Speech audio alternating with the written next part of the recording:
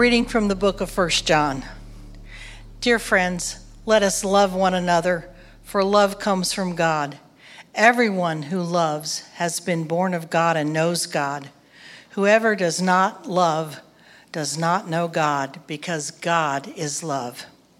This is how God showed his love among us. He sent his one and only Son into the world that we might live through him. This is love. Not that we loved God, but that he loved us and sent his Son as an atoning sacrifice for our sins. Dear friends, since God so loved us, we also ought to love one another.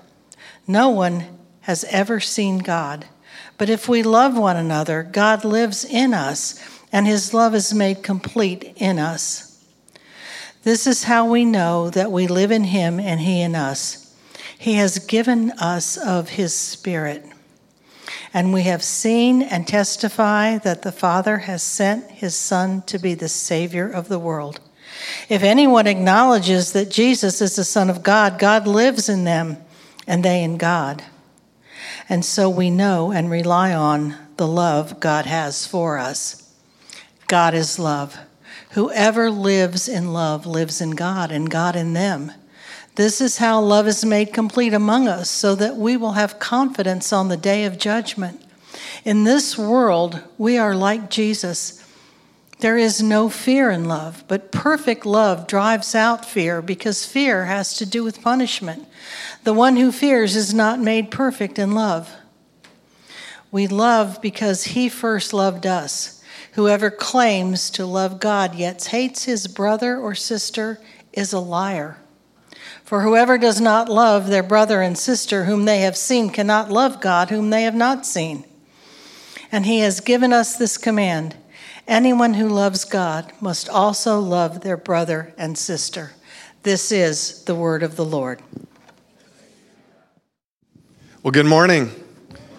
And for those who are visiting, my name's Paul. I'm the senior pastor. And as much as I want to unpack this passage today, we have a guest preacher here at One Fellowship. Now, listen, this is not a guest to us. He's actually one of our own, and he preaches maybe once or twice a year. It's my joy to introduce John Mackerel, especially to the guest here today. John is an associate national director for InterVarsity. Sounds like a big deal. Well, it kind of is. John, he's a big deal, guys. He's a big deal. If you want to video this, take pictures afterwards, he's giving me this. John has worked with InterVarsity since Clemson, I believe. So about 4 or 5 decades, and I'm lying again.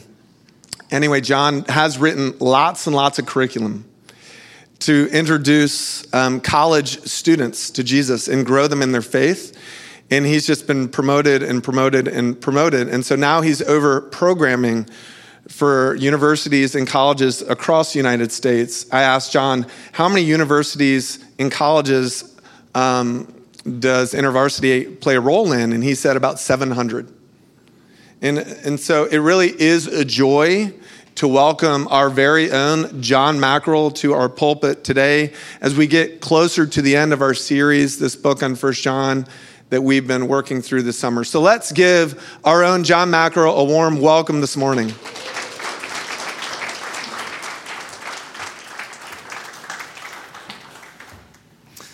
Well, good morning. Now that the pressure is on, let's hope I don't mess this up. Right, yeah. So full disclosure, I have a confession to make. I cut somebody off on the road the other day. Ever happened to you? Happened to me. So I'm on Long Point. I'm taking a right onto Long Point Drive. I'm by the Chick-fil-A. And I had 3 screaming kids in the back of the car. They were my kids. And I had the red light. And the people turning left coming out of Bell Hall had the green light, so I had to wait. But then I saw a gap in the cars. And as my wife likes to say I do at times, I tried to shoot the gap. Well, apparently I did not shoot fast enough because the person turning left had to swerve to miss me. What's worse is that I got so close to them that I made eye contact with the other driver. It's always awkward. And it was at that moment that I realized that the person that I was cutting off was Pastor Paul.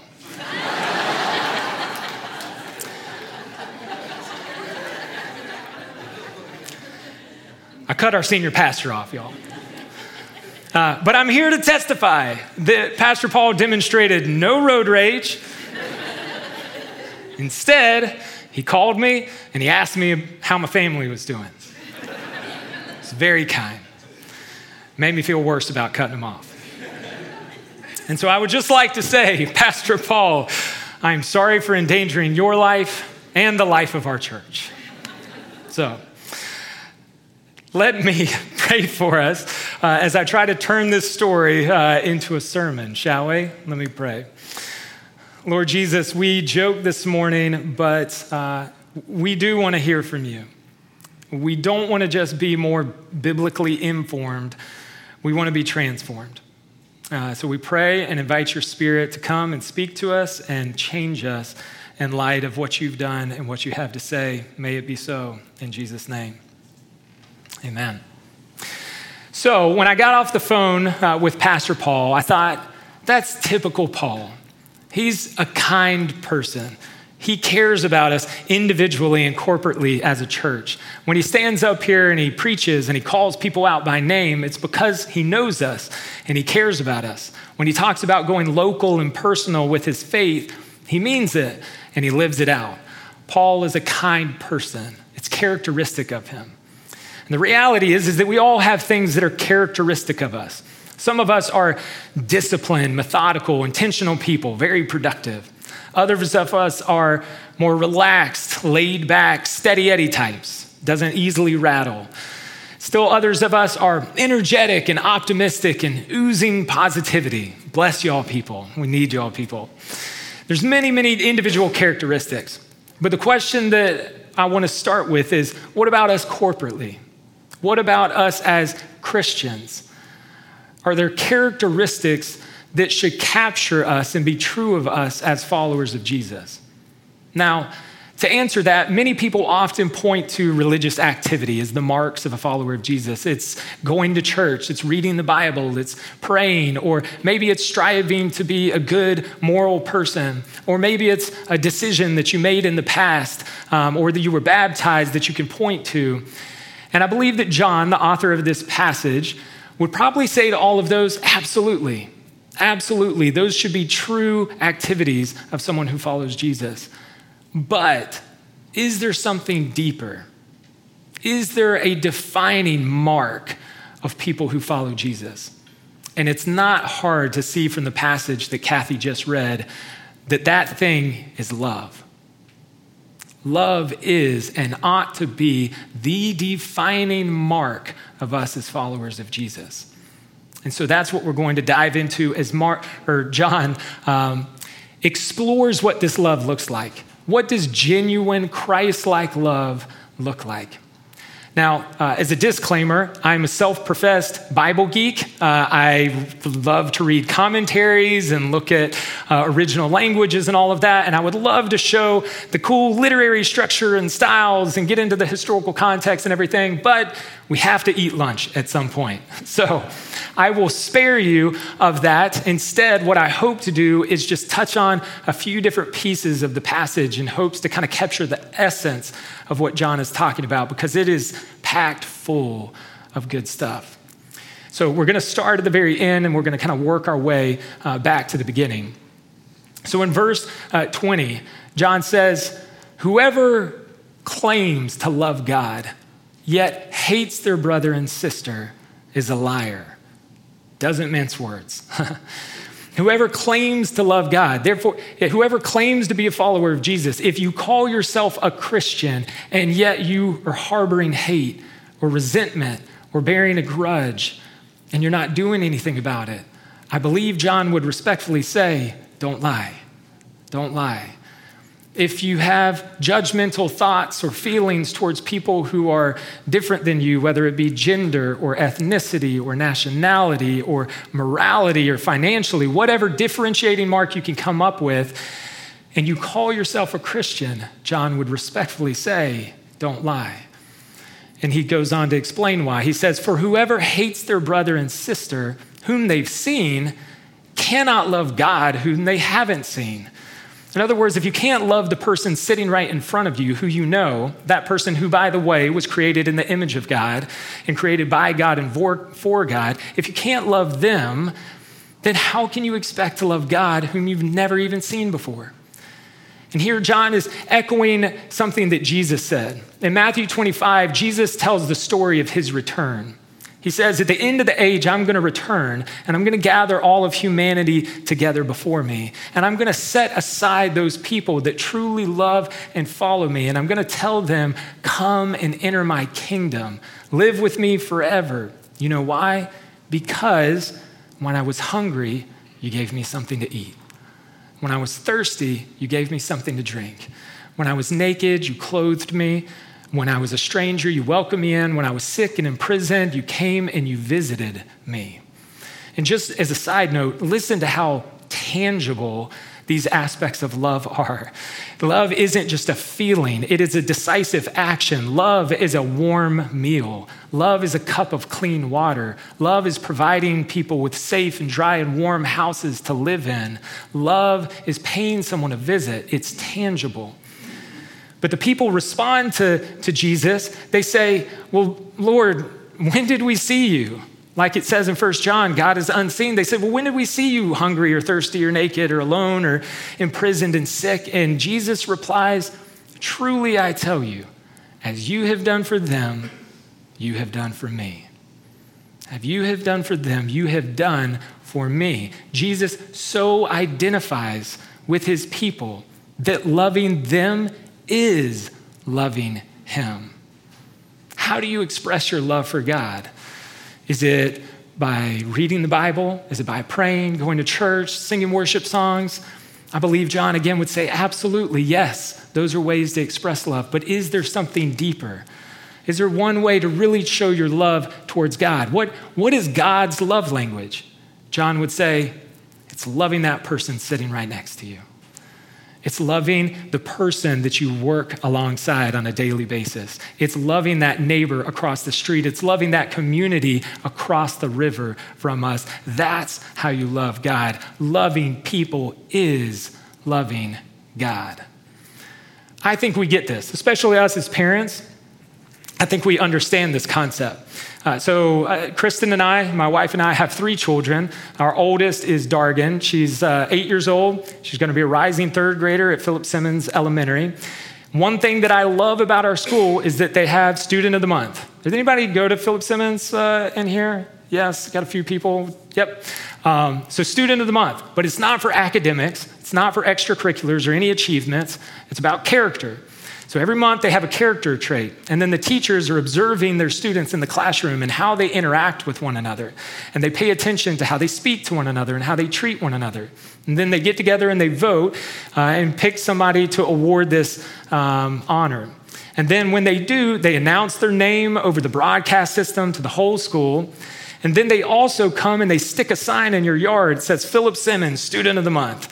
And what happens is, as you're out playing in the neighborhood, neighbors see the sign and they say, oh, congratulations. Why'd you win Student of the Month? And I think it's a simple but a cool way to kind of reaffirm the characteristics that we love to see in our children. Well, one day I'm picking Dargan up from school and she gets in the car and she's ecstatic.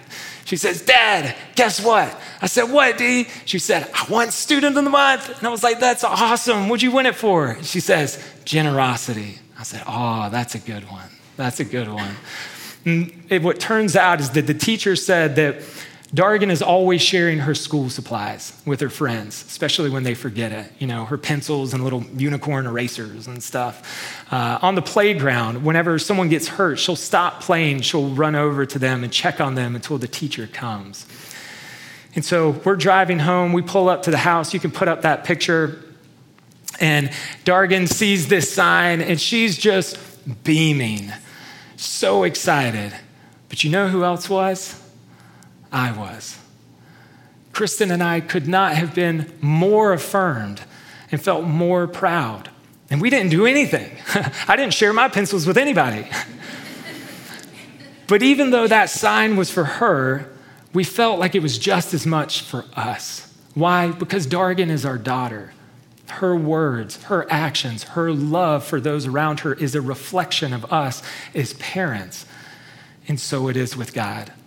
Our words, our actions, our love towards others is both a reflection of God and an expression of love to God. Loving people is loving God. Loving people is the number one primary core way by which we express our love for God. That's why John in 1 John says love isn't an option. He goes on in verse 21, he says, he has given us this command. Anyone who loves God, again, anyone who claims to be a follower of Jesus, anyone who calls himself a Christian, if you love God, you must love also your brothers and sisters. Love is not an option. It's not a suggestion. It's not one of many things that we should strive for. It is the thing that we should strive for. It is the foundational characteristic by which all other characteristics of Jesus are built upon. It's the soil in which all character grows. Love is a must. And again, John is just echoing something that Jesus taught here. In chapter 13 of the Gospel of John, it reclaims the story of Jesus' last meal with his friends right before he's crucified. And Jesus had just washed their sturdy, stinky feet, and he gets up and he sits back down at the table and he tells them, he says, listen, do you see what I just did there? Yeah, people in my position don't do things like that. You know that. And here's what I want you to do. I want you to love one another like that. He says, a new command I give you, love one another. As I have loved you, so you must love one another. By this, all people will know that you are my disciples. He says, love each other as I have loved you. Don't love people as they love you. Don't treat people as they treat you. Don't treat people based on how you think they should be treated. No, love people based on how I have loved you. He sets himself as the standard and the measuring rod, and he says, that's how I want you to love others. And you know what? It's by that. It is by love that they will know you are my disciples, not by how much scripture you know, not by your church attendance, not by a decision you made in the past. No, it is by love that they will know you are mine. And we're not just talking about loving friends and family here. We're talking about loving your enemies kind of love. In the Sermon on the Mount, Jesus tells the people gathered there, he says, y'all have a saying. You say, love your neighbors and hate your enemies. But you know what I tell you? I tell you to love your enemies and pray for those who persecute you. I want you to hope the best for people who hope the worst for you. I want you to legitimately pray and seek the well-being of those people. And you know why? Because that's how God loves you. God does not base his love towards us. He does not show or withhold his love based on how we acted, our behavior in that current day, whatever it is. He's not some cosmic Santa Claus making a list and checking it twice. Love, Jesus goes on to say, he says, listen, God causes the sun to rise on both the good and the evil. God sends rain to provide food for both the righteous and the unrighteous. God has this general, generous, indiscriminate love towards humanity. Jesus presses on even further. He says, listen, if you only love those who love you, what difference does that make? What reward will they be? He says, listen, don't even pagans love one another. Don't even tax collectors and sinners, kind of the worst of the worst in their society, don't they look out for one another? In our context, it'd be like, don't even criminals look out for one another? Don't even terrorists love one another? Listen, if you love just like them, how is your love any different? No, I'm calling you to a differential kind of love, a love that this world knows nothing about. Don't hate your enemies, love them, pray for them, and seek their well-being. Man, where do you find love like that? Because I don't know about you, but I struggle. I fall woefully short of even loving the people that love me, even the people in my near vicinity. I struggle to be patient and to be kind and to not escalate arguments. I don't know if I have that kind of love within me, at least not to demonstrate in some sort of consistent basis. And John comes back in 1 John and he says, yeah, that's right. That's the point. Because that kind of love doesn't come from you. It comes from God. He says in verse 19, he says, we love because he first loved us. Back up at the beginning of the passage in verse 7, he says, listen, dear friends, let us love one another because love comes from who? It comes from God. He says, this is love, not that we love God, but that he loved us. This is how God demonstrated his love among us. When God wanted to show us that he loved us, do you know what he did? He sent his one and only son as an atoning sacrifice.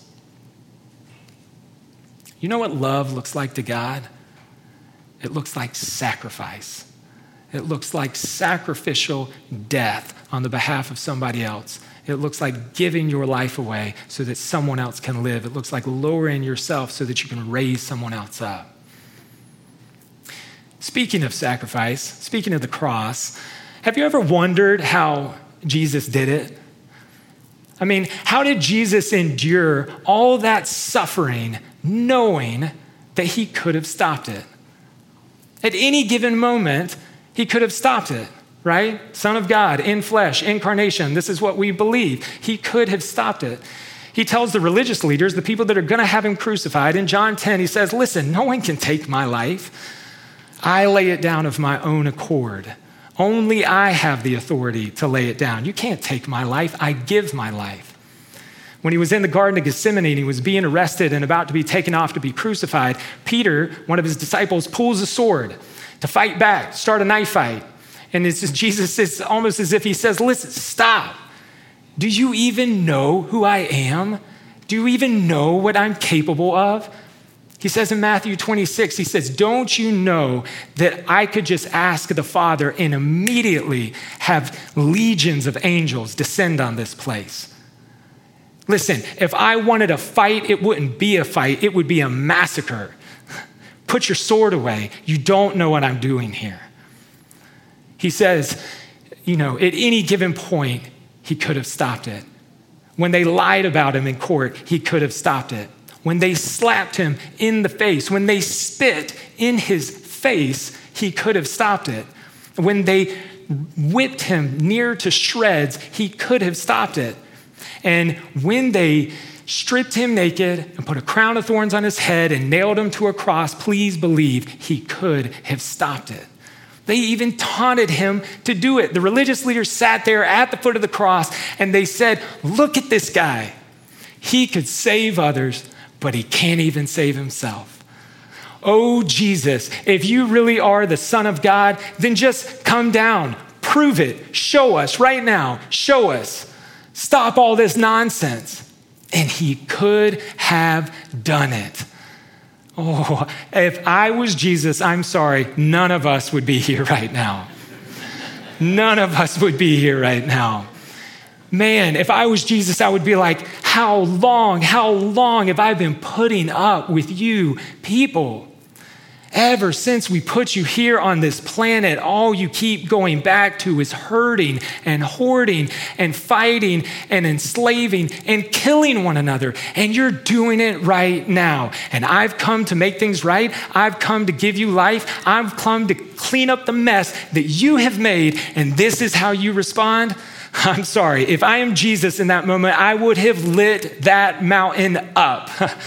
I would have gone Old Testament on those people.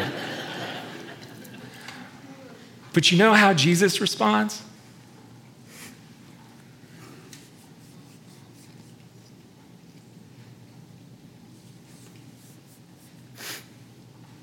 Father, forgive them.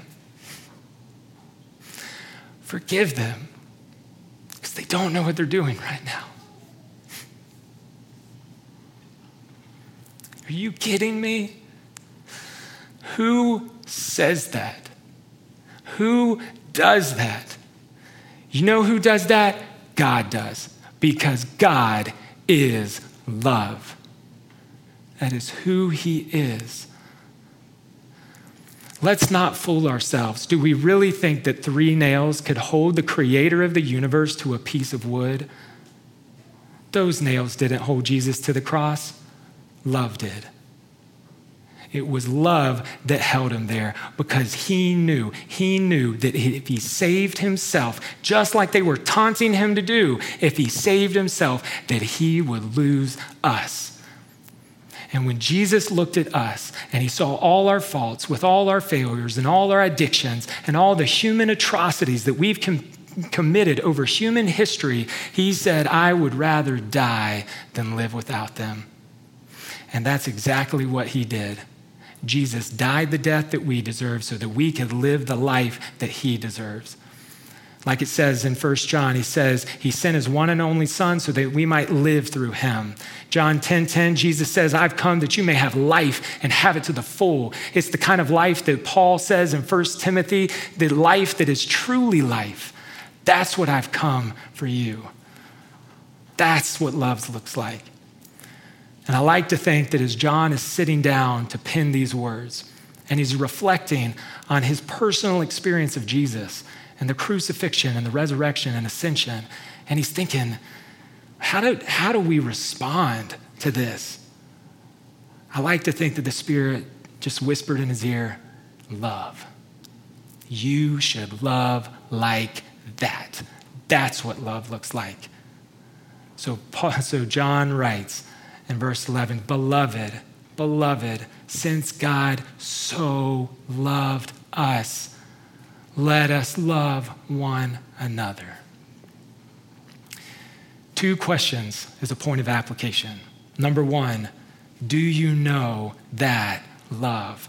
Have you experienced, as you sit here today, have you experienced God's deep love for you? Is that love the number 1 driving, directing, defining force in your life? Do you know that love? And here's why it's important to start with God's love for us, because we cannot love like God until we know and have felt loved by God. He is the source of this love. We love because he first loved us. He is the source of this tangible, differential, countercultural, sacrificial kind of love. And you have to experience it and know it and feel its full effects and be perfected and matured and complete in it, as 1 John says, so that you can express it to others. Do you know that love?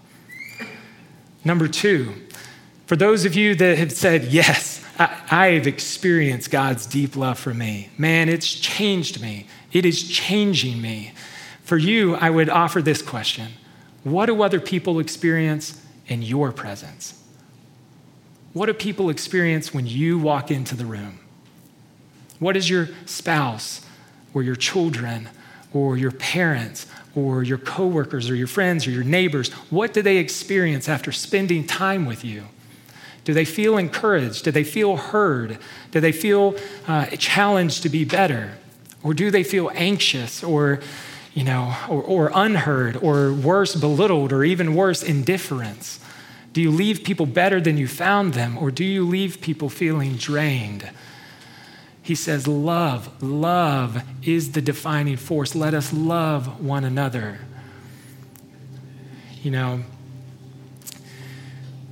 We should love like God. If you get nothing else, God so loved us.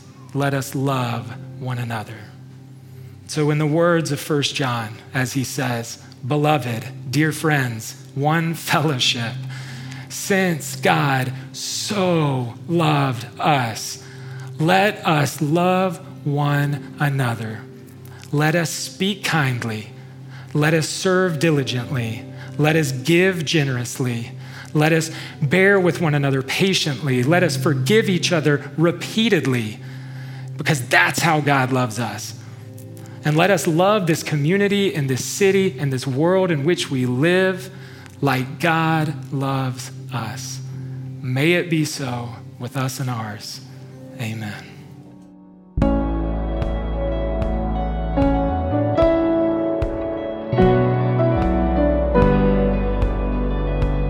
you.